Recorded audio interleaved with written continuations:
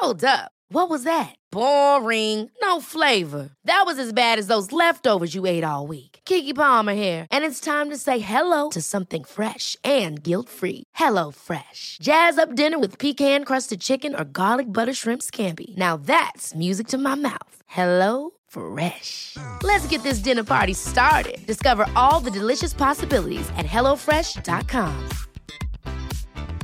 There's never been a faster or easier way to start your weight loss journey than with PlushCare.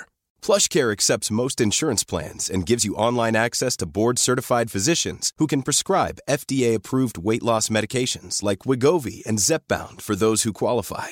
Take charge of your health and speak with a board-certified physician about a weight loss plan that's right for you. Get started today at plushcare.com/weight loss. That's plushcare.com/weight loss. plushcare.com/weight loss. When you're ready to pop the question, the last thing you want to do is second-guess the ring. At BlueNile.com, you can design a one-of-a-kind ring with the ease and convenience of shopping online. Choose your diamond and setting. When you find the one, you'll get it delivered right to your door. Go to BlueNile.com and use promo code LISTEN to get $50 off your purchase of $500 or more. That's code LISTEN at BlueNile.com for $50 off your purchase. BlueNile.com, code LISTEN.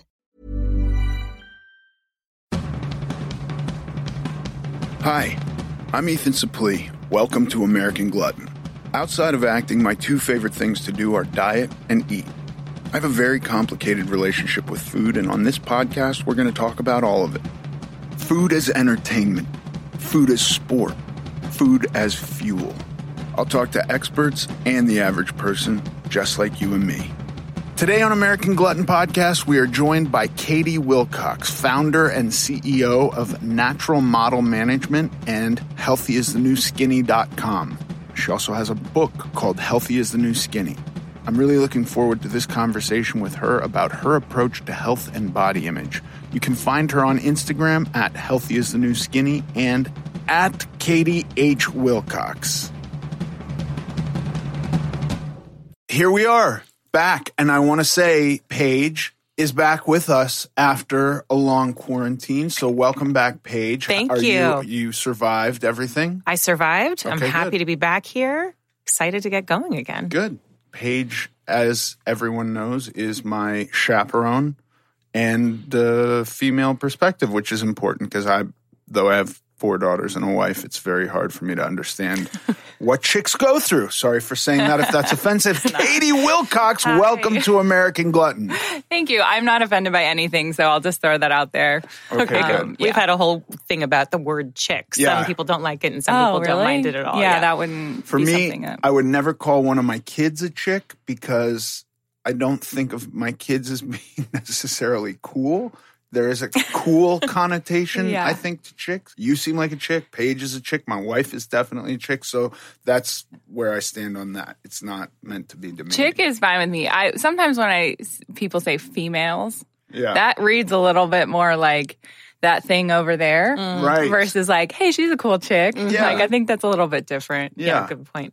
Yeah, female, it becomes very clinical, right? Mm-hmm. Like, I think female is more objectifying than chick. I would agree with that. Yeah. Okay. So this is going to be a fascinating episode, which we're going to have to navigate. I just want to say my recent experience with weight loss has been very positive. I find the people who write notes to you on Instagram to be much nicer than the people that write notes to you on Twitter generally. And so when I have put a picture up on Instagram, it's almost all nice. And then there's occasionally a guy who's like, you're still fat. And I'm going like, okay, well, I'm never going to win you over. Fine. But I will say I have noticed specifically with Adele, who I don't know at all, but I look at a picture she released and I think like, look at how happy she looks. And she's clearly accomplished something.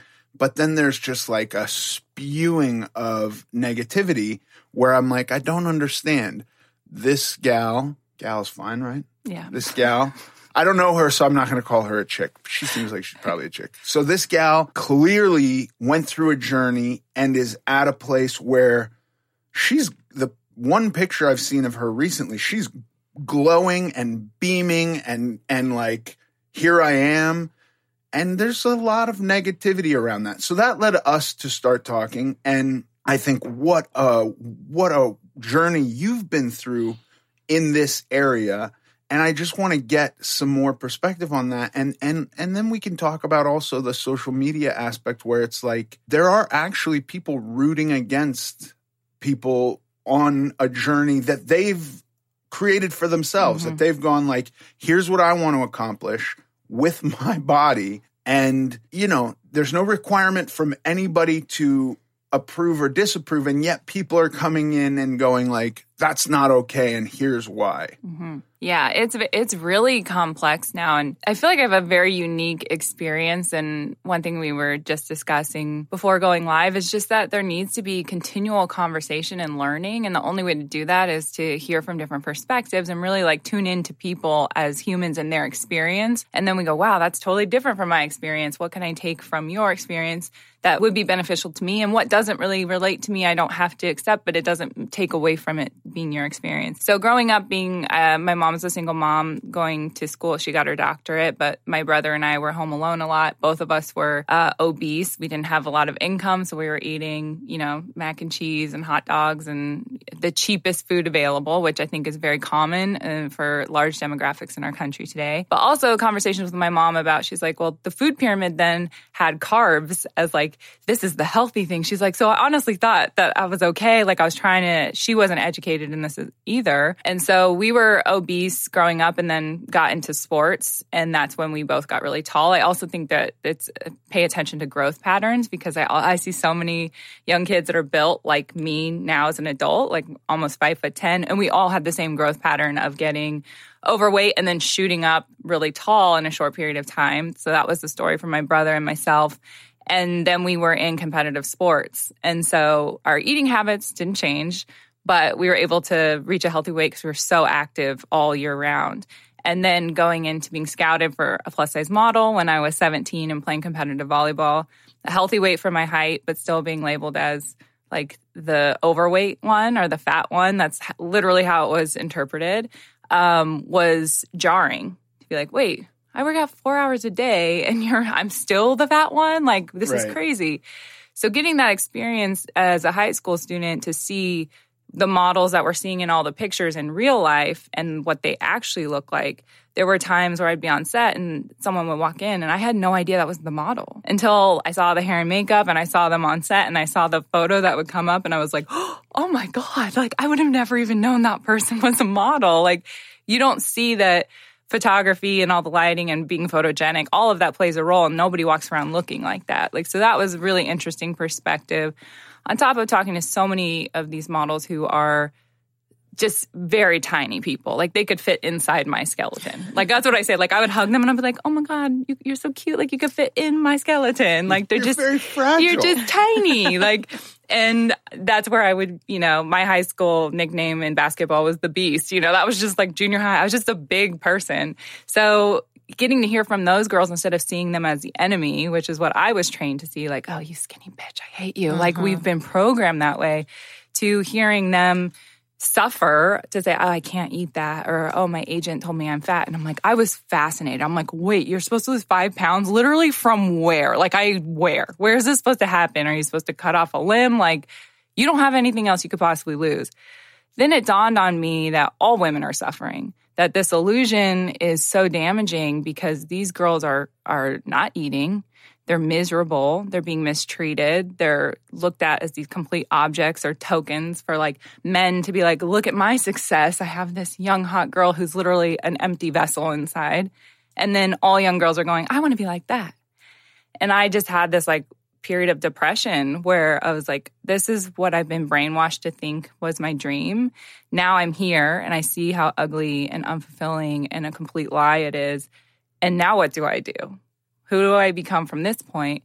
So getting, through this process, I met my husband, who is naturally a fit person, and he was into fitness and all these things. I met him at my biggest size when I was close to 200 pounds.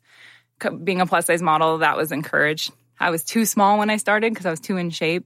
So I was encouraged to gain weight so that I could work, just like straight-size models are encouraged to lose weight so they can work. So there was this divide of like, you have to be a size 14 or a 0. And you're like, okay, that doesn't make sense logically for anybody, because models and most women at their healthiest are going to be in the middle of a size 14 and a 0. So that was coming up as well. And then I met my husband at my biggest size, and he was like, I just want to tell you, I don't want to be creepy, but you're like the most beautiful girl I've ever seen. And I was like, what? And he's from Missouri. I grew up in Wyoming. We met here in LA. So it was just like that comfort of like meeting someone. You're like, oh my God, you're normal like me. And we've been together ever since. We've been together for 15 years. And through that process of being with someone who was just accepting of who I was, he never was like, oh, you need to change, or you need, like, never once ever. He was like, I think you look amazing. Whatever you want to learn, like, I'll help you learn just so that you feel good, but don't do anything for anyone else. And that was the first time anyone had ever approached me that way around health. It's always been, you do this for everyone else. So I naturally lost probably like 50 pounds. So I went down to a size like 6'8", and I lost all my clients. So I was making 6 figures as a plus size model and went down to like 1 client. So I was having to make a choice to say, like, do I gain weight back so I can work? Because I physically can't be small enough to work on the other end. And that's when I, started to get into that cycle of, well, maybe if I just do like an extra spin class today, and I'll do this meal delivery service, and let me try it the quote-unquote healthy way because of the dangling carrot of all these opportunities that are waiting for me if I can just get my hips down 3 more inches. That's so dangerous. And like, I think all of us in the industry have fallen into that trap in various ways. Oh, if you're just change yourself this much, then you'll work. And that's also an illusion. And so I went down that path. It was not healthy. Like the meal is 1,500 calories a day, and I'm doing like 2 workout classes. Like, what the hell? Like, how did I justify that was like, I'm doing it the right way, where if a tomato rolled off my salad on the floor, I'm going and getting it. Like, that's how hungry I was. And I didn't stay in that space very long. It was like 2-3 months. And I cried after eating like a cupcake, and I was like, who the F am I right now? Like, literally, this is not me as a person. I told myself I would never fall into the same trap these other girls do. Like, that's crazy. And here I am crying because I had a cupcake on 4th of July. And so I had this like epiphany moment where I was like, screw this. Like, I'm not this person, and I refuse to like set this example for other girls. It's a lie. And I quit. I was like, I'm burning my book. I don't want to model anymore. Like, F these people. And my husband was like, that's an option and it's valid. But if you quit, who's going to help change this? Because it's not going to change. And I was like, oh, you bastard. Now you've tapped into like the fighter in me. And that's when I started with Healthy is the New Skinny. That's when it was dawned where I was like, well, where's the root of the problem? The root of the problem is we're putting an image out there that is unattainable. So for people that don't know, all of this quote unquote straight size models is what they call it, are 15 to 19% underweight for their height. So just because I don't know, you say straight size model. I'll explain. And I'm literally, the image that comes to mind is because there's no curves. Is that true? I don't know why they made that term. It was just like standard. So that's what they call straight size. And then we were called plus size. So there weren't plus size models. It was just models. So I think they had to differentiate between, and that they said straight size and this is plus size. I mean, is it because negative size has a bad connotation? Probably. But also everything is aspirational. Marketing was 100% aspirational. So that got me into like understanding the psychology of all of why that works if you can never attain the image that is the symbolic of all the success, love, and happiness that you're searching for. You'll continue to strive for it and buy all the products and buy all the diets. All the cycles like feed into each other. So coming back, circling this all back around, I opened my own agency called Natural Models in 2010. And I was 25 and totally naive. I think that's part of why I was doing it. I was like, why not? If they can do it, why can't I? Like, now you look back, you're like, oh my God, I cannot believe I had the balls to do that. Like, it was a very bold move. And I wanted to really take away the excuse that everyone had, which was clients would say, well, we can't use different size models because agencies don't have them. And agencies would say, well, we don't have different size models because nobody books them. And it was just like constant excuse after excuse. So I was like, all right, I'll go find them. So we scouted all the models and we shot them. I taught them how to model. My husband's a photographer as well. So we were able to do all of that. I learned Lightroom when everyone was out partying. At 22 and 23, I was up learning Lightroom from like a 6th grader in the UK on YouTube. Like, how can I invest in my skills so that I don't have to pay someone to be able to build the business? All that kind of stuff. And so being able to work with women of all sizes. So we have size 6 up to a 20 we represent right now. And it taught me so much about like just all the different variety of body types. And I've seen the pictures of so many of these girls when they were little. And I'm like, oh my God, you literally have the exact same shape when you were 6 as you do now. And looking and understanding genetics and understanding all of the psychology that plays into this gave me such an insight into where we're at now, where I'm working with Under Armour and like working with all these different athletes. And I talk to men and I talk to trainers and I talk to everybody. And there's these root issues that aren't discussed. But how we got into conversation with you is when I messaged you to say, okay, this Adele issue. I don't see this kind of backlash when men make amazing transformations to be healthy. It's like, what an amazing journey. This person has put in the work. They look amazing. Good for them. When it's a woman now, it's literally the opposite, that somehow we shouldn't even acknowledge this person's transformation because then we're reducing them to their image.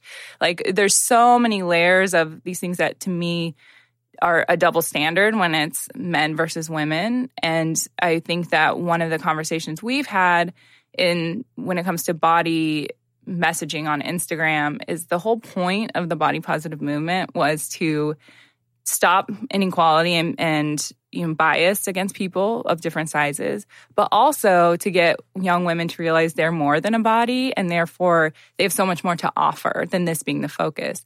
When in reality, now we have more content that is focused on body than we ever have before. It's an obsession when we see, I'm going to post about my flaws every single day. I'm going to purposely create a role and talk about it. I'm going to show my stretch marks every day. It's a neuroses. Like, because if that's our focus, regardless if it's flaw focused or your 6-pack or whatever, that's all you have to talk about or engage in, then we've actually created a whole different problem. And we've gone backwards instead of how am I going to live my best life and quality of life? What's that whole picture look like? We're not getting the whole picture right now. We're just stuck still on body. Yeah, and so to me it feels very counter. It's bizarre that you have come to this place because with having a modeling agency called Healthy Models and you're more geared on like natural looking people, which I think straight models, that doesn't seem like the average to me. If we're talking about the most common girl is probably not shaped that way. It's 2% of the population. So 2%. So it's like a weird misrepresentation thing. It gives girls this unnatural thing to aim for, and so then maybe develops anorexia, I think, stuff like that, right, is what we're talking about.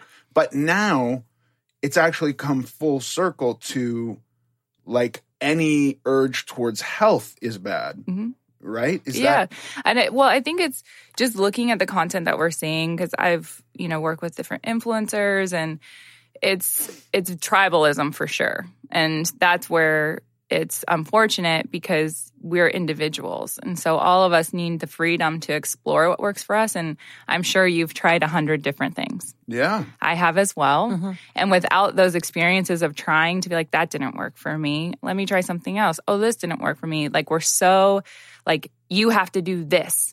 And what's happening right now is we were so fanatical about diet books. Like, that was ideology. Now anti-diet books are ideology. Instead of us deciding, this didn't work for me, this doesn't resonate with me, I'm just going to focus on what works for me. We now have everyone's opinion on what we're allowed to explore and what we're allowed to have work for us and what doesn't. And if we go say, this works for me, now we're somehow harming other people because of our experience. And so what that's doing is it's shutting down people from sharing. And then also it's creating a very false narrative where I know influencers, I mean, we're even seeing this come to light now in what's happening in the world, where we're in LA and there's riots and all these things going on and the protests and all of that stuff. And there's influencers that are going and posing with drills and then getting in their car. They actually filmed this woman taking a guy being like, can I take a picture? And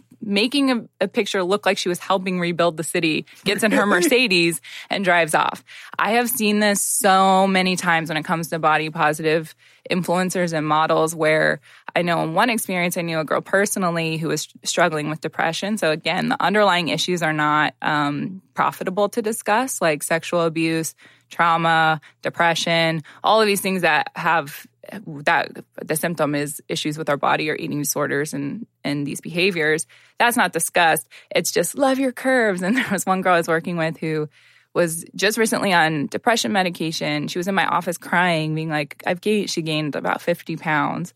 She's like, oh, I feel so fat and ugly. And then on her Instagram, she was posting photos from when she was like a size 6, saying like, love your curves, like body positivity. And the contrast of the reality versus what the messaging is online was shocking to me. I was like, this is not okay. Like young girls are looking at this, and you're also you're able to be manipulated through this messaging that is politically correct, or what people are saying you're allowed to say, but isn't the reality of what this person's struggling with, specifically with women that come from the eating disorder background.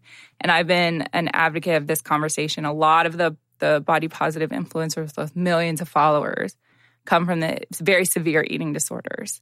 And so it's wonderful to educate people about that, but it also becomes dangerous when these are vulnerable people themselves.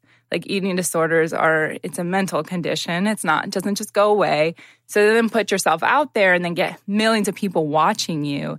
That would further that issue and not allow room for growth or setbacks that are very common. Because if you say, oh, I relapsed, now you have 1 million people that are looking up to you. So they're not sharing that. It's just, let me just keep posting this overly positive content or very like body-focused content because I don't want to be sharing the reality because the backlash that I will get, or I will let down all these people. And that sucks. There's no way around that. I don't know how we navigate those things because transparency and authenticity is not allowed. Don't go anywhere. We'll be right back. You know, I grew up at a time where there were not many obese people.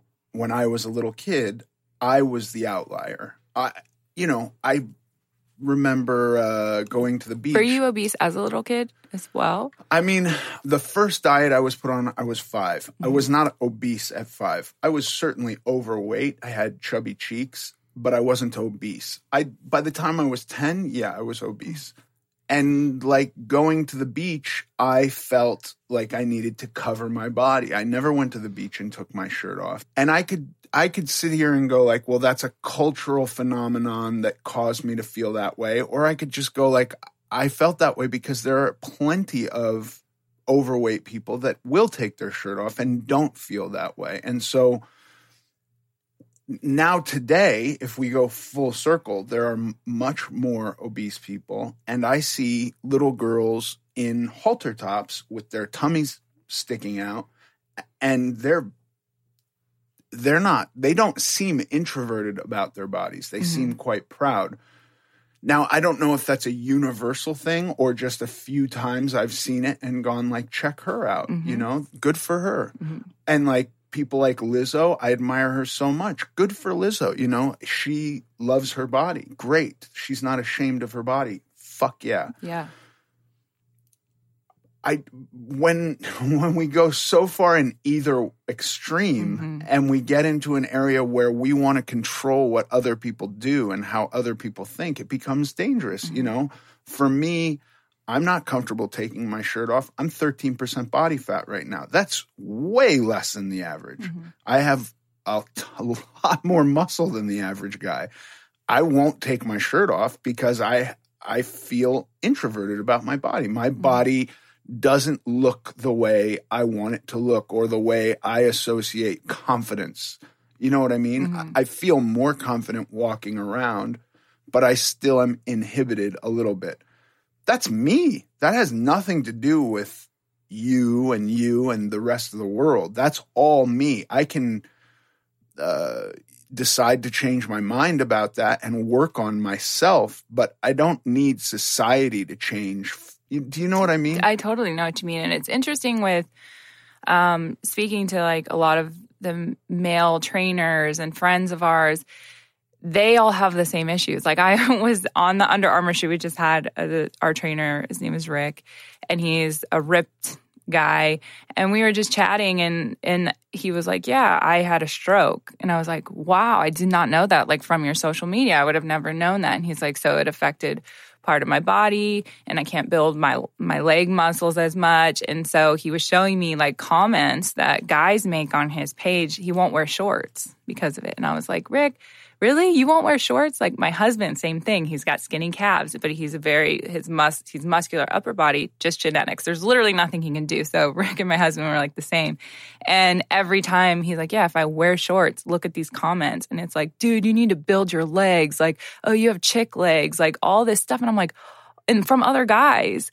And so he won't wear shorts. And my husband didn't wear shorts for like the first 8 years that I knew him for that exact same thing. And every time he did wear shorts, someone would make this comment. And I'm like, oh my God, like guys are affected the exact same way. The societal view of men and their body is becoming the same pressure that women had. Like over time, it's going that direction. It's not as held to the fire as much, but each other it is. So even when we talked about disordered eating for men, it was funny because they don't consider themselves to have disordered eating. They just call it a meal plan. And I'm like, okay, yeah, that's what we're talking about. Like it's the same thing with all your protein and this like obsessive relationship with the gym. And that starts in high school. So we started to see that going, oh, we actually have a lot of the same behavioral patterns, but we just label it different. And like men to come out and talk about their feelings with their body is not something that is discussed. And so just taking a moment to like talk to someone about that, to be like, oh, I totally relate to that and like how you can move through that. And so then that day he ended up wearing shorts and he's like, Katie, you inspired me. F it, I'm wearing shorts. I'm like, seriously, you have to get to that point. And that's what's been so wonderful about the work that we've done, because women really felt like victims to their bodies. And like to feel uncomfortable in your skin is the worst thing anybody can experience. It's every day, you know, and now we're talking about multiple ways that people experience that, whether it's through the size or racial or all these different disabilities, like chronic illness. I've talked to people and just really hearing from them of like what that must feel like to put yourself in someone else's position. That's the empathy that we're lacking. And the anger takes over because we feel victimized by diet industry. So this is one thing we brought up to say diet industry was systematic. You're like, okay, let's look. It's 5%, or no, it's like 95% of people regain their weight from a diet between 1 to 5 years. Like there's so many things. It's like multi-billion-dollar industry. And you're like, if you're logically looking at this, it's a brilliant business model because it guarantees failure and it guarantees that you will keep fueling the system and you'll never reach the goal. So you're like, okay, so we know that was set up on purpose. And we also know if we look back through history and what the role of women, like what's the role of being a woman? That's what we have to really like identify. And what's the role of being a man? That's also changing drastically. So I think a lot of us are trying to figure out what that is in this new world that we're trying to create of equality. And so when I looked back at history to be like, okay, none of this makes sense. Like I started to do this thing. I'm like, I have to figure out like, where's the root of this coming from? Because if we can go in circles with like, love yourself, you're like, cool, that doesn't actually help anything. Like, and I think that was the message for so long. It's like, look in the mirror and just affirmations, love yourself. And I was like, if one more person tells me look in the mirror and love myself, I'm literally going to punch them in the face because like, it's so much more complex than that. But it also would do away with self-improvement. Like the extreme of love yourself. Because I think love myself equals improve myself. That's what that means to me. But now there's a version of love yourself means don't try to improve, because wherever you are, you need to just love that. And I think there's a bit of truth in that too. I mean, it's like whatever it means to whoever, but when we start to go, no, here's what it has to mean for you, we're failing. Right. And we got in this conversation about why there's so much backlash with body positivity. And you're like, well, it's the term itself. Is you're saying body positivity means caring and loving for your body, and also fighting against discrimination against people for their body and all this kind of stuff. And they're like, no, it doesn't mean that. It doesn't mean love your body. It means love yourself no matter what your body looks like. And I said, okay, well, that would be, and we separated the terminology. We're like, that's soul positivity. That means no matter what, everybody is a soul that's living in a body, and that soul is valuable. But what if you're an atheist and you're like, a Marxist materialist? Then you would be consciousness positivity, whatever you want to label it. Yeah. The reality is, like, we are not our body. So if the confusion and the backlash from so many people is that you're saying. There's a blogger, Tess Holliday, who is very prominent and known, and she's a fat activist. And I say that is the proper term. That's what they label themselves as. That's not my label for her. But there was controversy around an article where the title of it in the magazine was 300 pounds and fit. And so the comment section just blows up. And these magazines are not dumb. They're doing this on purpose because they're going out of print. They want all of the engagement. So they're queuing this up for her to get decimated in the comments, which is unfair. And so when you're looking at that, and then people are saying that's not body positivity, and it causes it causes more discrimination, not less. Right. It causes more bias. Instead of, again, caring for our bodies is essential to living a good quality of life. So if you are against caring for your body, then that is a personal conflict. That's not external. And I don't tell anyone about those things, because it is personal. With all of our models, I've never once said, you need to be this size. You need to lose 10 pounds. You need to gain 10 pounds. I will never, ever tell them that, because I went on a journey where I was up and down, and then I found the middle. So if somebody would have intervened in that and said comments or things that would have personally really affected me because I was so sensitive and aware, hyper aware, who knows how that could have turned into something that is unhealthy. So I give them that freedom to figure it out, but know that they have my support, and I lead by example. And if someone comes and asks me, that's your opportunity to share your knowledge and what worked for you, and to just be support for them. But us going to other people and being like, let me tell you what my diet is like and what worked. Nobody gives a shit. Like, nobody cares. But it's also the same on the other end of the spectrum. And I work with women who have binge eating disorder or have really struggled. And when they start to post about these things, they get flooded with comments that are like, you don't need to change for anybody. And they're like, I just said I don't feel good. I said I have these really bad behaviors I'm working to improve. And you telling me I don't need to change is actually harming me, not supporting me. And I think that's the conflict that we're all trying to navigate of, why is it okay for me for someone to comment about someone's weight or their body in a negative light?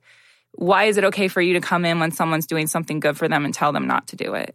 It's the same behavior that we're not addressing, and just showing people support and encouragement for their journey of what works for them is what we would like to see happen. Well, I think sadly that it's kind of society's instinct is to treat people like children, and we make this determination of what is healthy. And by the way, if we're going to break down the stats on, being 300 pounds versus being anorexic, anorexia can kill you quite a bit quicker than being 300 pounds. So the heavier guy is clearly healthier than the person who's starving themselves. But one is celebrated. That's the issue. Right. Mm-hmm. So yes, one is marketed heavily. One is being put forward as look like this. Totally. Yeah, I agree. That's not good. But when we go, we determine, even if we look at the BMI, which we say this is the standard for American people, And it's like, that doesn't apply No, to it doesn't. everyone. I'm overweight according to the BMI. Yeah, so I'm obese according to the BMI. My husband is too, and he has like 0 body fat. Yeah, I was 50 pounds lighter than I am now, was still obese. And about the same body fat percentage. Maybe it was 40 pounds, but whatever. Like, I mean, I'm not going to win with the BMI. I would be rail thin and miserable if I tried to conform to those standards. That's somebody else determining what's right for me. I think that the urge is like, we get together and we make a decision on what it should be. And this is either direction, what healthy is, what is aesthetically pleasing. And there's no space for the individual to determine it for themselves. When I began, I wasn't even really thinking about health. It was more like, I don't fit in an airplane seat because I was gigantic. You know, standing up is a chore, walking around is a chore, like sweating constantly, even on a cool day, having to keep like, you know, not handkerchiefs, washcloths in my pocket to mop my brow. Like, once I get to a place where it's like, okay, I fit in an airplane seat, I can shop at a regular store, which now, you know, you can find larger sizes at Target. So I can shop at Target. I can get my underwear at Target. This is a miracle. I don't even know if 20 years ago I would have been able to find underwear that fit me now at a Target. I still might have had to have been at a specialty store. For me, I'm just, in order to not regress, I need to keep setting goals. And so, like, I picked abs.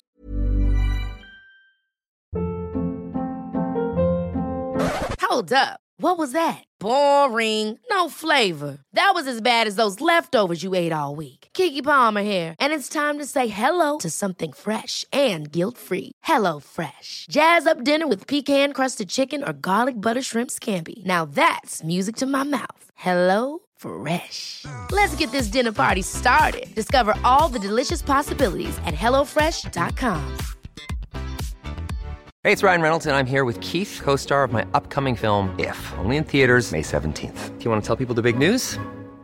All right, I'll do it. Sign up now and you'll get unlimited for $15 a month and 6 months of Paramount Plus Essential Plan on us. MintMobile.com/switch. Upfront payment of $45 equivalent to $15 per month. Unlimited over 40 gigabytes per month. Face lower speeds. Videos at 480p. Active Mint customers by 531.24 get 6 months of Paramount Plus Essential Plan. Auto renews after 6 months. Offer ends May 31st, 2024. Separate Paramount Plus registration required. Terms and conditions apply if rated PG. I'm Sandra, and I'm just the professional your small business was looking for. But you didn't hire me because you didn't use LinkedIn Jobs. LinkedIn has professionals you can't find anywhere else, including those who aren't actively looking for a new job, but might be open to the perfect role, like me.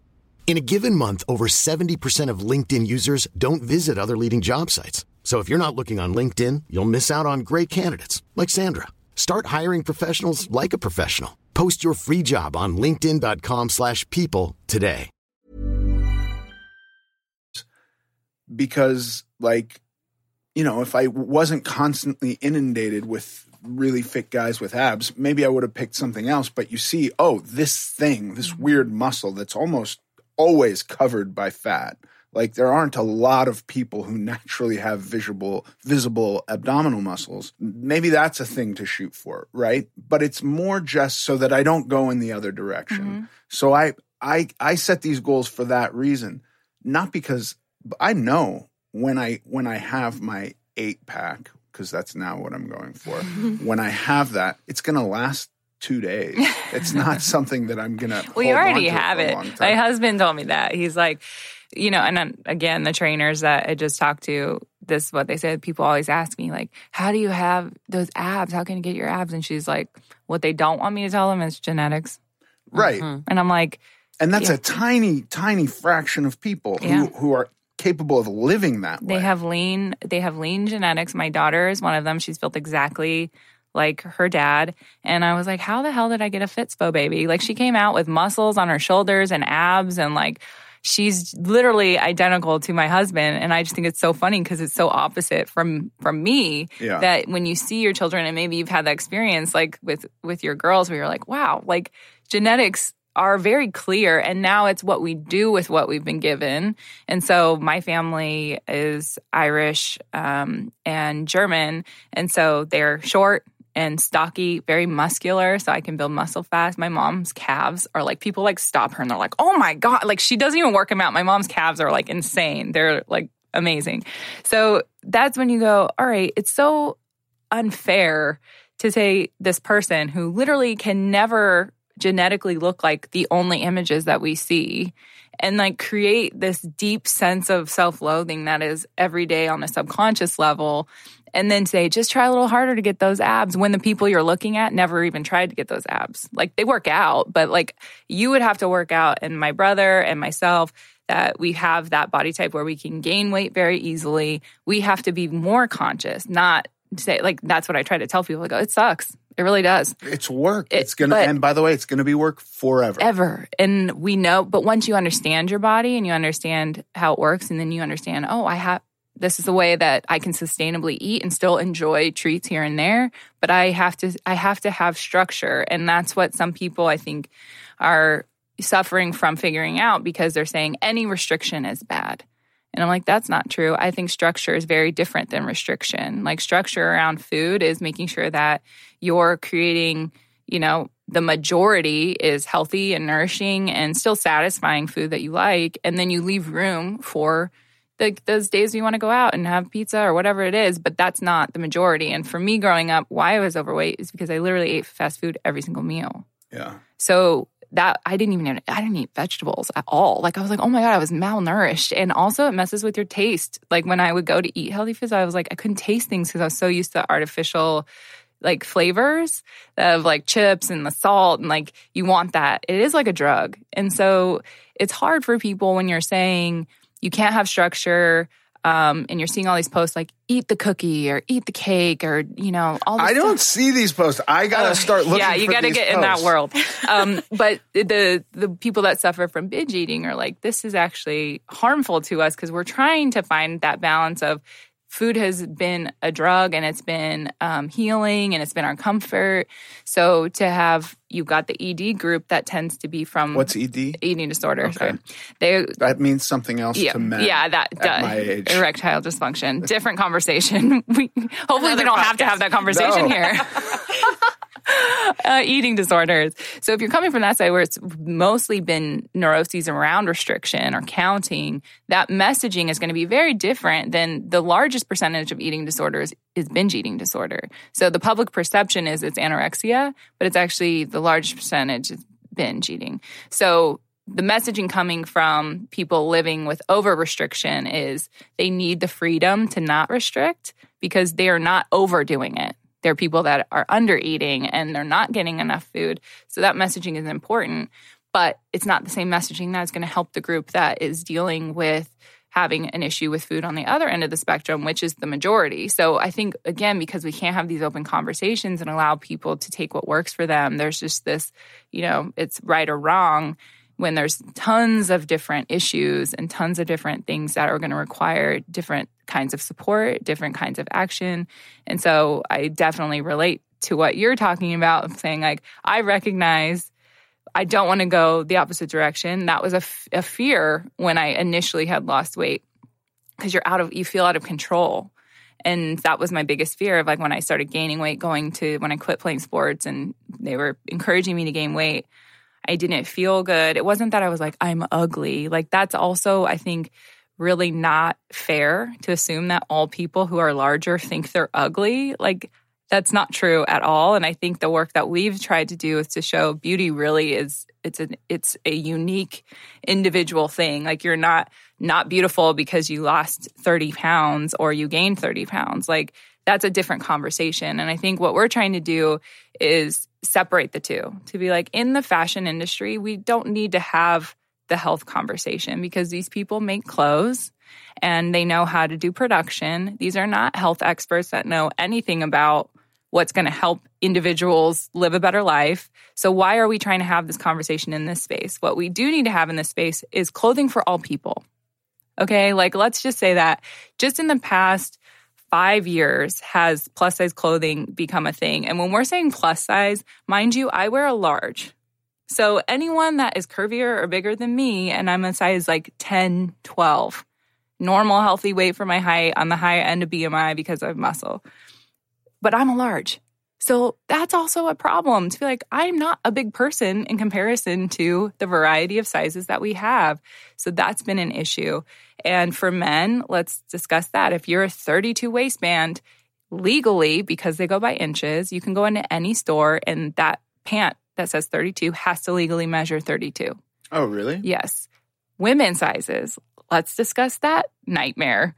I can go in and get a size 8 somewhere. I can go in and be a size 12 somewhere, all across the board because of vanity sizing and the manipulation on our subconscious to get us to buy stuff. So there is this double standard of we have to continue the meaningful conversations in fashion, which is inclusivity, that everyone deserves clothing, everyone deserves to be seen. I think that that's a horrible argument to say showing larger bodies is promoting obesity. I'm like, well, then showing all of the underweight models you've been showing forever, you've never once said that was promoting anorexia, even though we can prove that that actually happened.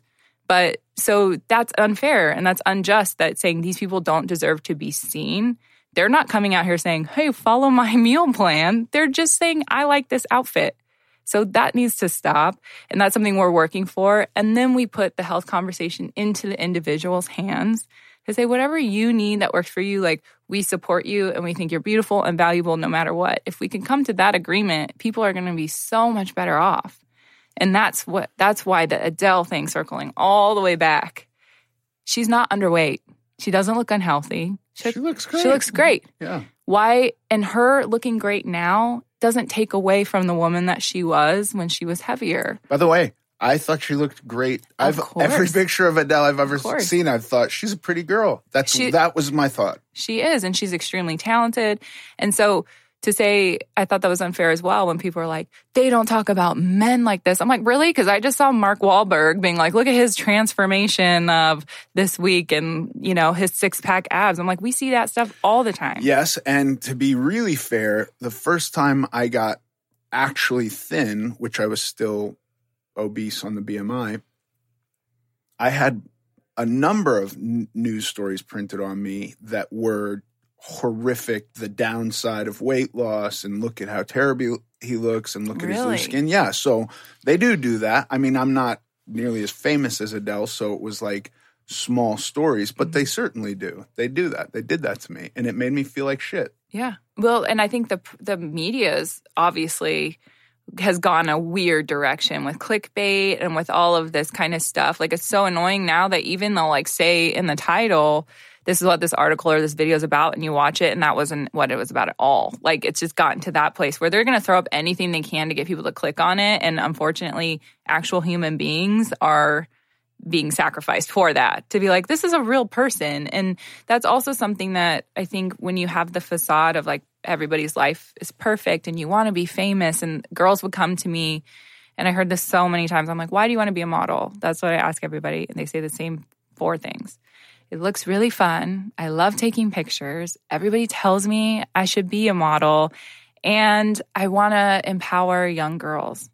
And I'm like, well, this isn't the business for that. Like, this is the opposite of all of those things. This is where you come in, you sell clothes. Like, right, and you're so objectifying. Yes, and so what we've been struggling with is that people assume that if you're in the spotlight, you have power. And that's not the case. You're actually more controlled. You're more vulnerable to having everyone come on you as an individual. And everybody throws everybody to the fire. The higher up the ladder you get, the more famous you get. And so I always say that to the girls. I say, okay, who do you know that's famous, that's used that in like really incredible ways to like change the world? And they're like, I go, what model do you know? And they're like, I go, yeah. Okay, so that's off the table. What I suggest, if you really want it to empower people and young girls, that you do that so effectively that then you get booked as a model because of the good work that you're doing. Not, I'm going to wait to be a good person and to do things that matter until I become known enough because I'm pretty, that then I can do something that matters. So this is really what young women are being brainwashed to believe, that they have no power until they have followers, until people think they're pretty until their bodies are perfect. And at that point, then they're worthy of doing something that is going to make a difference. And I'm like, oh my, so I have a 3.5-year-old daughter. And that's why even talking about these things, like I always say, like, I'm very opinionated and open about speaking about things a lot of people don't speak about. With that obviously comes backlash. But I never stop having those conversations openly either, to say, I might say the wrong thing, and I'm not opposed to learning of how maybe I could have a different view. And that's been really helpful, because then people are like, oh, okay. Like that initial reaction is so strong. And really, I think leadership that we need now in this country and in this industry is really coming back down to, like, these are people. And, like, we need to put people over profit. Right now, like, this is like what I think is really happening. And because I'm young and I was a model and I know all of the shady stuff that goes on in the business that harms these girls and how that ripple effects out into society for other young girls, I'm not okay with that. When it comes to sexual harassment, creepy photographers, like, this industry's full of men that have gotten away with stuff for so long. But is it better now since Me Too? Not in the fashion industry. If you've noticed, that hasn't. We have the most amount of predators, and none of them have been brought to the fire. There's been talks about, we all have lists of people, but only recently, I think, were magazines saying, okay, we won't work with this one photographer. But not everybody. It's like this really systematic power structure. So that's why I try to tell girls, even we had a Zoom call yesterday with our models of color, being like, look, we need to empower you to start businesses.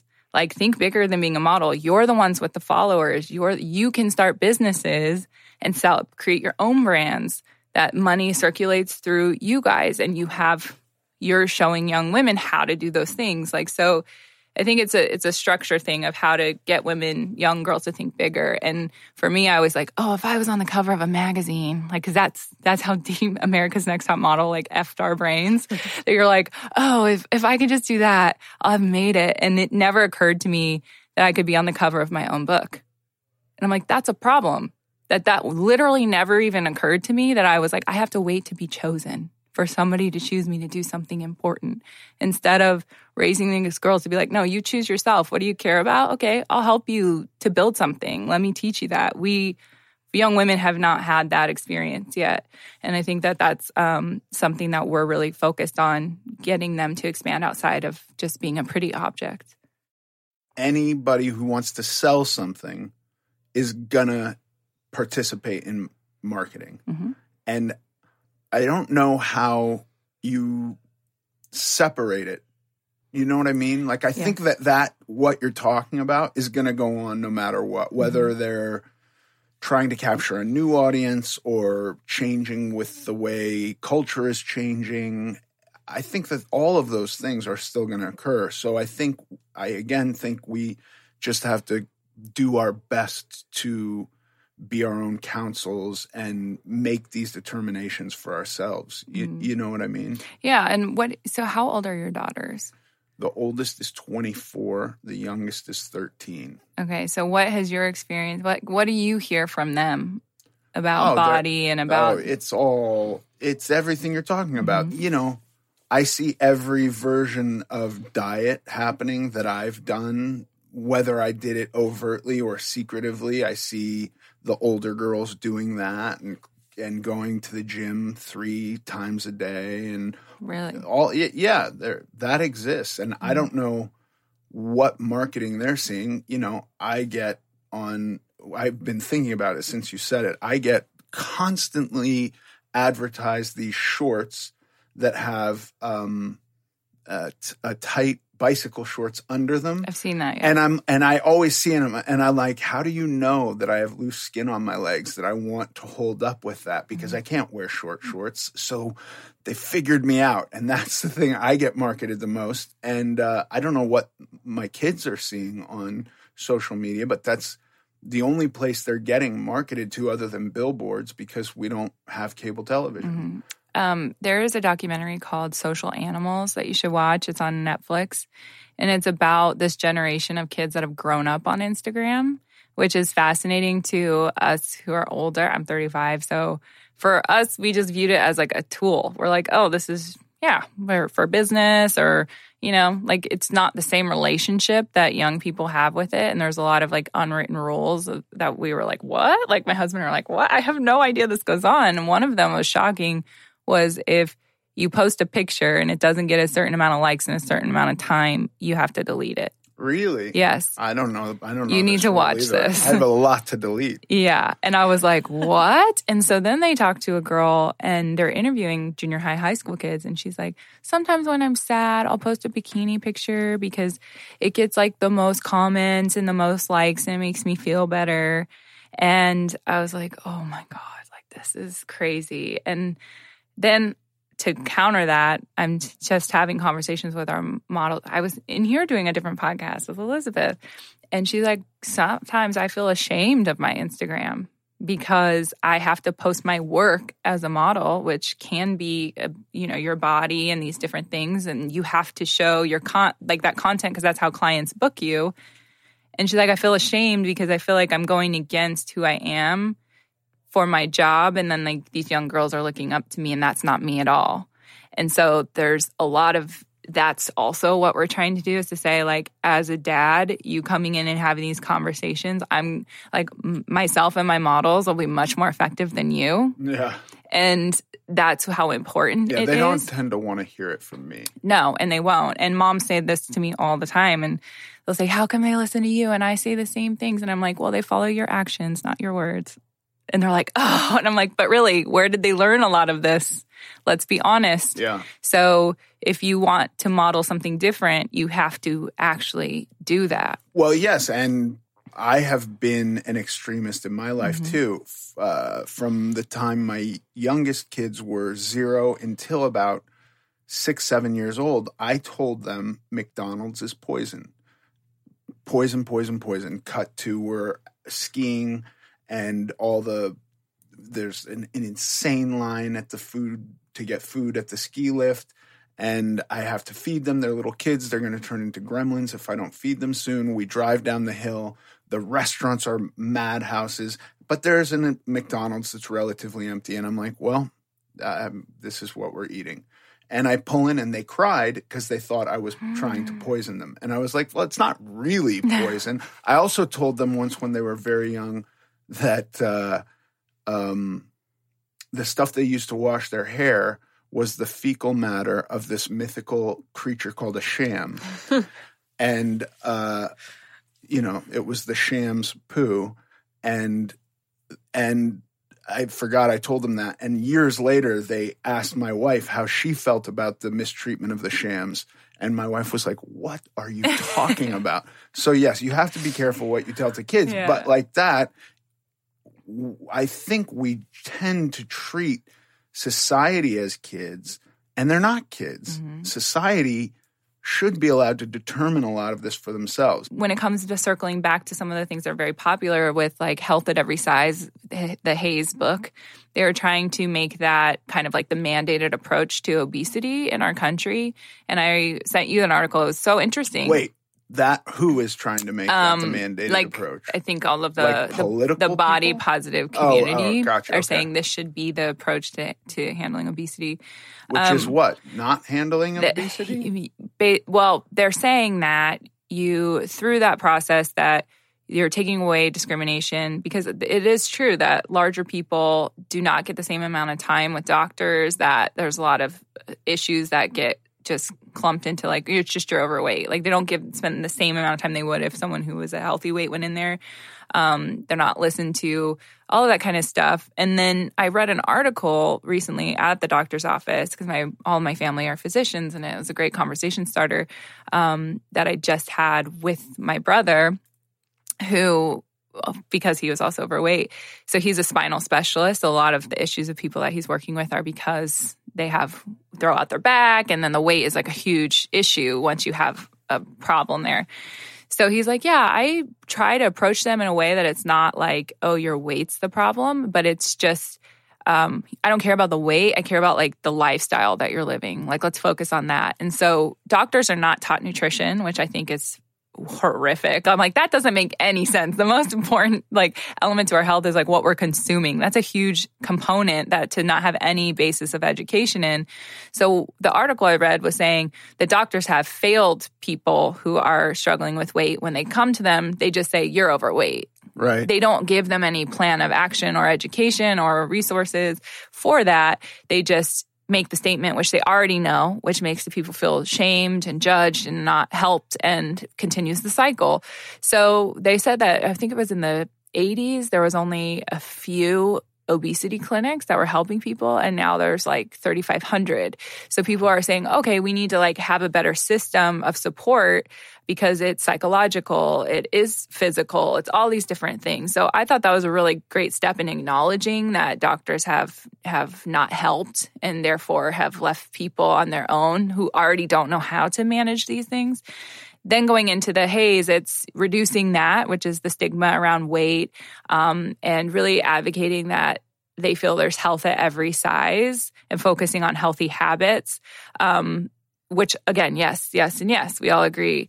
But I think that there still has to be more education in fitness and more education in nutrition, because a lot of these deep-rooted issues, you can say, oh, you think you're doing the right thing. Like, how many times have you thought you were doing all the right things, but it actually wasn't healthy or sustainable? I've done that so many times. So it just needs to be a continued conversation where there's more help learning how to move your body in a way you actually enjoy. Because when that's been a punishment or when you are a larger person, it's very hard on your body physically. So you tend to not do those things. Like, I hate abs, so I don't do abs. Right. And I'm like, I just avoid the things I'm like weak at. I'm like, yeah, let's just go build my arms again. And I'm aware of that now. And I have to, again, make goals that instead of turning away from things that are hard for me, I actually like lean into them and like tap into that like competitive nature. And there's none of those conversations that happen. So it's just about what the article brought up was the studies behind HAES that I found was interesting. And I actually have an appointment to talk to one of my eating disorder doctors I'm very close friends with to help me go through that data, is that they haven't tested it on people that suffer from eating disorders. So I think that's very important to acknowledge, because I think so too. And I think that as we move into the future and we have things like you can be a professional video game player, mm-hmm. and that doesn't require a lot of physical movement. If a dude who's a professional, listen, I can only picture one professional video game player in my head, and he's a very lean guy, so he must exercise and eat well, or he's just genetically gifted. Mm-hmm. Whatever, fine. But like the use of the body that was necessary when we were cavemen is no longer necessary. Mm-hmm. And health is subjective. At some point, there's like, you could be, it would be impossible to direct your life. You know, driving in a car could be considered unhealthy. Are we now going to get into the specifics mm-hmm. of advocating for like, nobody should drive because it's unhealthy? You know, alcohol kills a lot of people. That could be on the list of unhealthy things. At some point, we're going to become extremists mm-hmm. if we're only looking for health, right? And so, well, how do you identify what that is? Like, because there's times where I was heavier when I was working to get to like my healthy weight. I was doing all the same things I do now. I posted a picture recently of all different sizes I've been, and I had just had a baby in one of the pictures, so I was much fuller. And I was like, how that image would be judged would be, oh, look at this. It could be, I could use it, I can manipulate it and say, look at this transformation I had with this protein shake, the before and after. But, or it could be like, oh, she was fat or lazy. And you're like, none of those are true. I literally ate the same. I worked out through my pregnancy. That's just what my body did. And so I also think there needs to be room for like being fluid with your body. It's never going to stay the same. Like, it's always going to be changing, and like why we have to be open to finding the nuance of balance and like extent structure and balance can coexist and go, oh, okay, like I found that place where I don't obsess anymore. Like, that to me was a goal. I don't count calories because I have the basis of education. But when I started, I needed to know that. And that was an important process for me. So when people say, oh, counting is bad, I'm like, okay, let me explain something to you. I did not know why I had gained weight. Like, I literally didn't know how it worked. So when my husband explained it to me the first time, I will not forget it. We were at Red Robin. I had like a I don't know what I had, a bacon cheeseburger with like 2 baskets of fries or something like that. And then he's like, oh, I'll show you. And we pull up the menu and we looked at the calories and he's like, so in 3,000 calories, 1 pound of fat in the day, you want to have around 2,000 depending on how fast you burn. I'm like, okay. And he's like, okay. And then we just ate this. And I was like, oh, that was more than I was supposed to have all day in one meal. Like, it was so genuine. I really didn't know. And then it was like all these light bulbs went off where I was like, oh my God, wait. So when I started eating out, I started looking and I'm like, all of these things. If you go to Cheesecake Factory, the healthy menu, which they call the skinny menu, which I hate. I always comment when I go, I'm like, why would you call it the skinny menu instead of just the healthy menu? Yeah. Like, again, why is that more just alluring? the informational menu. Yeah. With like good choices. Yeah. The better choices. Yeah.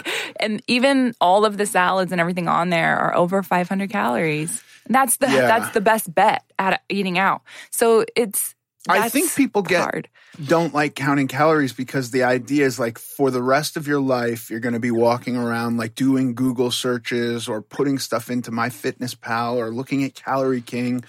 And the reality is, I think that many people just have no idea at all. And so if you do it for a little bit, you'll start to see, oh, then you know that's a bizarre choice that I'm going to make. That second double is maybe too much. Like, let me eat this one, realize how much fuel I just gave myself, sit back and see how I do with it. And you can also find which calories keep you going longer. And like, I think counting calories is awesome. When I started doing it, it was overwhelming how complicated it seemed. Mm-hmm. And then once I got the hang of it, I can go and eat for a few days and never think about what the caloric intake is because I know I'm within my boundaries. Right. And also everyone has different goals. So going with Under Armour recently before COVID, they had a bunch of athletes and trainers come to their headquarters for this event. And we got to train together at all their facilities and do nutrition classes. It was really a cool thing. And I'm like, I wish the public could experience this because it was so informative. But one of the things they talked about there's 3 different types of athletes through MyFitnessPal. There's like your competitive collegiate athlete. They're going to have very different needs when it comes to what they're consuming, how they're training. Like, it's very mechanical because they're competing at an elite level.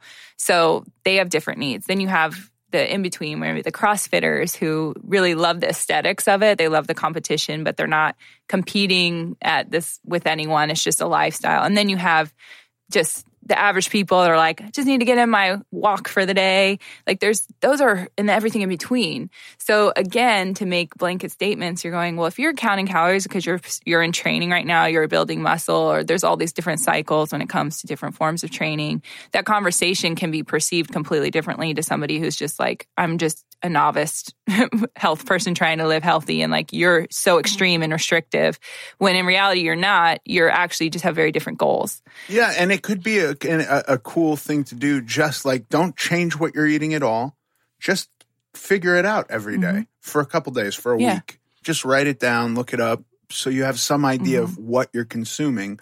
Because I agree. I think a lot of people just have no idea. And it's just data. So taking the value out of it, of like I'm a good or bad person based on these numbers, it's just data. So it's the same thing with the scale. There's so much. We talked about this the other day with women. We're like, have you noticed on scales for ads or anything, the weight's always like 125? Mm-hmm. It's like the message, that subliminal messaging to women is like, we should weigh around 130. Yeah, someone decided that was the number. That was the acceptable weight for women, no matter height, frame. Like 130 is where you should be. Even Handmaid's Tale, we were watching the episode and it stood out to me so much, something I would have never noticed, but she's pregnant, and why I love her as an actress, because she's normal looking. She's a phenomenal actress and she's just normal. And I appreciate the stories from people that are more believable. And she gets on the scale and it said 130, and you're like, okay, why would you even do that? Like, why would that have mattered to where you would have to shoot a fake scene to show a lower number? Why wouldn't you just, you know what I mean? So I think that's part of it, of these numbers mean something so deep to all of us that affects the relationship with the data. And if you can switch that to say, it doesn't matter what this number says, this number is going to change and it's going to move. It's just a data point. My value is not dependent upon this data point. This is just helping me to make good decisions throughout the day. So that's hard if you have an obsessive personality, or if you're a perfectionist, or, as I go speak at these colleges, Texas Christian University went and spoke to 900 girls in sororities. There's a lot of toxic stuff going on. Perfectionism is a huge issue for young women. So they outnumber the boys at this school because it's a high academic school. Girls are outperforming boys academically now. And back to these roles we talked about. Boys there's not a need for brute strength because of machinery and these things. So everything's kind of in the middle, and there's lashing out on one side. So the boys treat the girls very poorly at the school because they're outnumbered, and they use that as there's 2 girls to every guy, like a recruiting tool. And the slogan there was, if they're talking to them, that if you come in as a girl and you're a 10, you subtract, looks-wise, you're 10, you subtract 3. If you're a guy, you add 3. And so this is the recruiting tool to girls? To guys. To guys, okay. Yeah. So you have more girls that are disposable. And so I go in and I talk to leadership groups, and it's shocking to me because I'm like, you paid me money to be here. And I just asked you, what are issues you feel like girls are suffering from on campus? And they ghost me. They just stare at me. And I'm like, do you think if I go over to the guys' leadership and ask them a question, they're going to just be quiet? So when we get into these deeper conversations about the environment that young women are in, where there's so much pressure to perform, to look perfect, to have a guy like you, it's just impossible. So a lot of times they're taking that control and putting it on their body and on what they're eating and on the weight to numb the other toxic traits of their environment. So that's something to just be conscious of, that if you feel like you have that perfectionism and you start to feel that control through the scale or through what you're eating, that's really on you to recognize that's not good for you. That doesn't mean someone else is going to have the same experience, but that you personally don't have a healthy experience stepping on a scale every day or writing down what you're eating. And that is powerful to acknowledge and then say, I'm not going to do that. But also acknowledging other people, it's a really powerful tool that they can use in a healthy way because they don't have the same personality traits that you might have. So I think it's just important, like we said, to say it's just information you're collecting, and food you should know what is in what you're eating.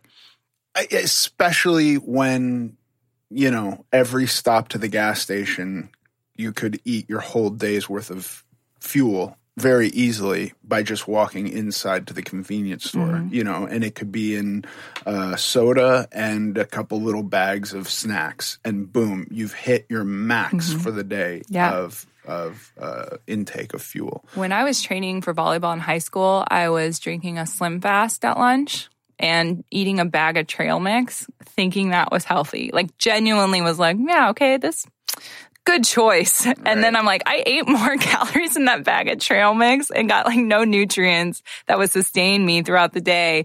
And then I would crash and have no energy.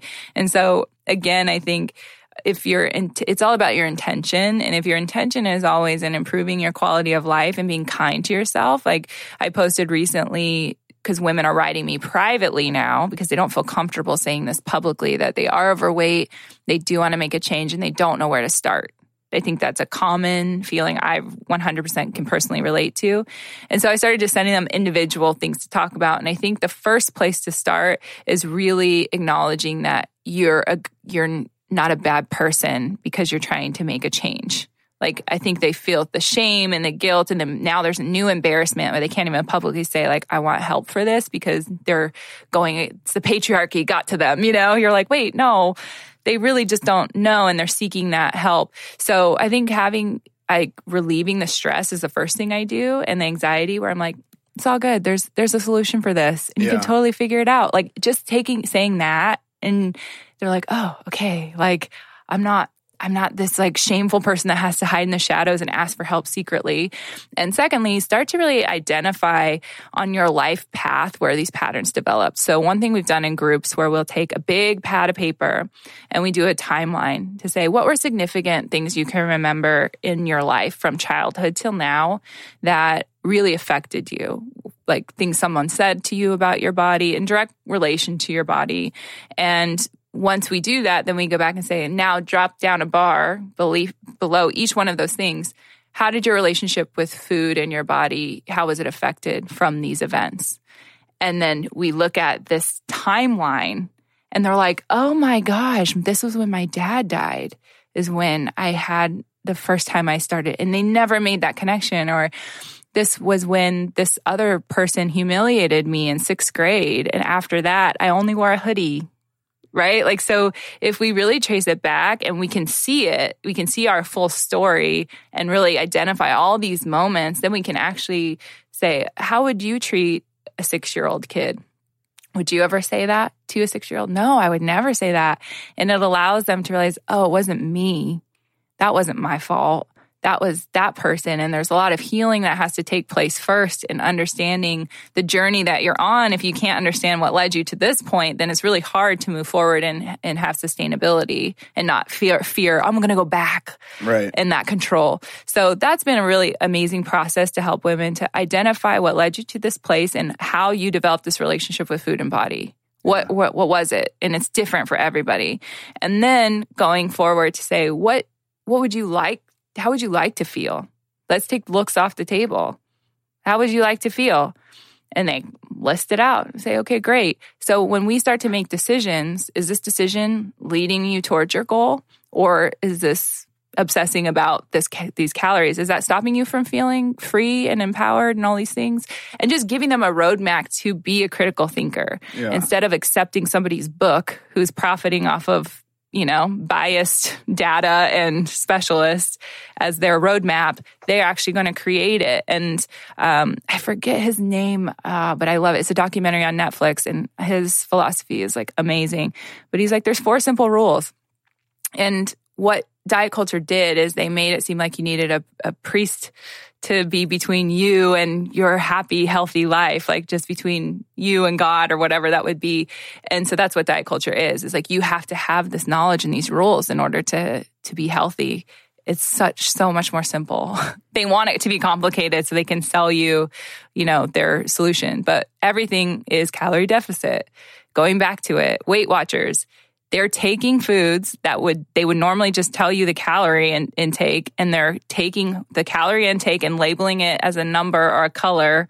It's like calorie counting for dummies. Exactly.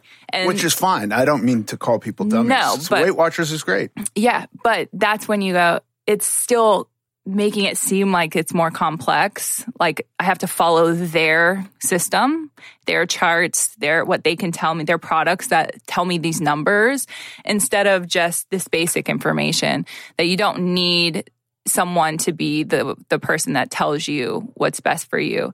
So it said, don't eat foods that come from the earth. Eat as little processed foods as possible. Obviously, we're real people. That's not going to be attainable all the time, as much as possible. Don't eat too much. Don't eat too little. And it said have meat on occasion. So we talk about the caveman thing when they go to diets and they're like, everything's meat because that's the caveman. You're like, okay, on a good day. It's not like they had to go hunt that. It wasn't like an abundance of meat. It was here and there. So there was like a lot of just reason. And then it said everything in moderation, including moderation. And I was like, those are 4 principles that make so much sense if I look at what works for me and living sustainably. And I'm like, the other stuff is just extra noise that really distracts people and confuses you and makes you feel like you're wrong. And so I think if we can simplify this for people and just have positivity and encouragement for everyone to say, like, if you are happy with the way you are, great. It's not my business. If you're trying to make a change, that's awesome. If you need help, you can always ask me. I'm not going to volunteer my opinion on what you're doing. If you want to talk to me, I'm here for it. And I think that's like the way forward, where everyone feels the freedom to move into a space of self-improvement that allows us to become the people we were really born to be. Yeah. And that's what I would love to see. I love it. Katie, thank you so much. Thank you, guys. And now for the Q&A. Protein intake when overweight. This question comes from David. I am 35 years old, 5'11", and 302 pounds. I, like you, have tried every diet in the book and am now realizing it is as simple as caloric deficit. My question is, how much protein should I eat? I am following a 2,500 calorie diet, working out 6 days a week with 3 cardio, 3 home dumbbell workouts. I have lost weight in the past with keto, but now looking back, I lost a lot of muscle mass. I was still fat at 220, just less. No muscle definition. Not a sustainable diet for me. Great question, David. So the rule of thumb I always follow, or I have been following, because I had a very similar thing. I was doing keto, I was losing weight, no muscle was showing up. And I started getting DEXA scans, and I would notice consistently that I was losing about 40%. 40% of my weight loss was in muscle.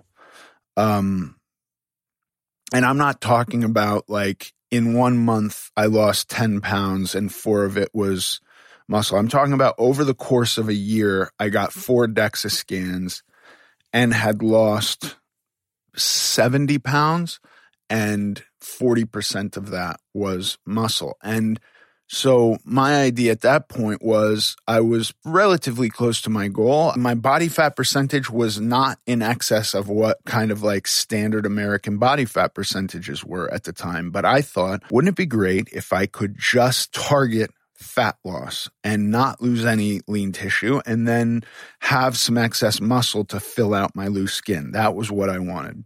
So I went on a diet that was basically calorie based, and within that, the first thing I would figure out is my protein. And I would eat 1 to 1.2 grams of protein per pound of weight, total body weight. So at 302 pounds, I would have been eating a minimum of 302 grams of protein. And then gram of protein is 4 calories. And so that's 1,200 calories. So then you have another, if you're on a 2,500 calorie diet, you have another 1,300 calories to kind of divvy up between fat and carbohydrates. Kind of, you can even play with those and figure out what helps you the most in the gym, or what ratio in those makes you feel the best. You know, from what I've read, you shouldn't ever be under 10% calories in either of those. So if your total caloric intake is 2,500 calories, you're going to want at least 250 from all of those macros: protein, carbohydrates, and fats. So if you're going to go low fat, you still want 250 calories from fat minimally.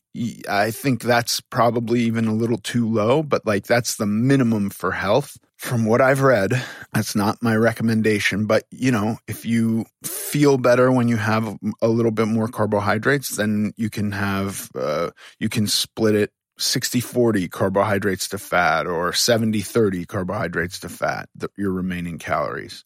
That is my answer for you, David. Thank you for your question. If you have a question you'd like me to answer on the podcast, please submit it to AmericanGlutton.net. Thanks for listening to this episode of American Glutton. I'm Ethan Suplee, and as always, joined by my chaperone, Paige Dorian.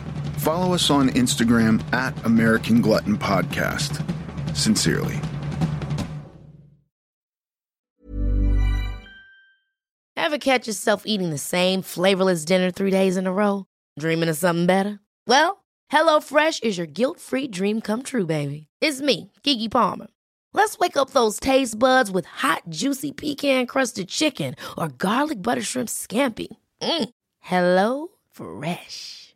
Stop dreaming of all the delicious possibilities and dig in at HelloFresh.com.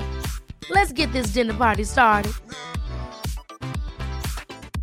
Mom deserves the best, and there's no better place to shop for Mother's Day than Whole Foods Market. They're your destination for unbeatable savings, from premium gifts to show-stopping flowers and irresistible desserts. Start by saving 33% with Prime on all body care and candles. Then get a 15-stem bunch of tulips for just $9.99 each with Prime. Round out Mom's menu with festive rosé, irresistible berry chantilly cake, and more special treats. Come celebrate Mother's Day at Whole Foods Market. Even when we're on a budget, we still deserve nice things. Quince is a place to scoop up stunning high-end goods for 50 to 80% less than similar brands. They have buttery soft cashmere sweaters starting at $50, luxurious Italian leather bags, and so much more. Plus, Quince only works with factories that use safe, ethical, and responsible manufacturing. Get the high-end goods you'll love without the high price tag with Quince. Go to quince.com/style for free shipping and 365-day returns.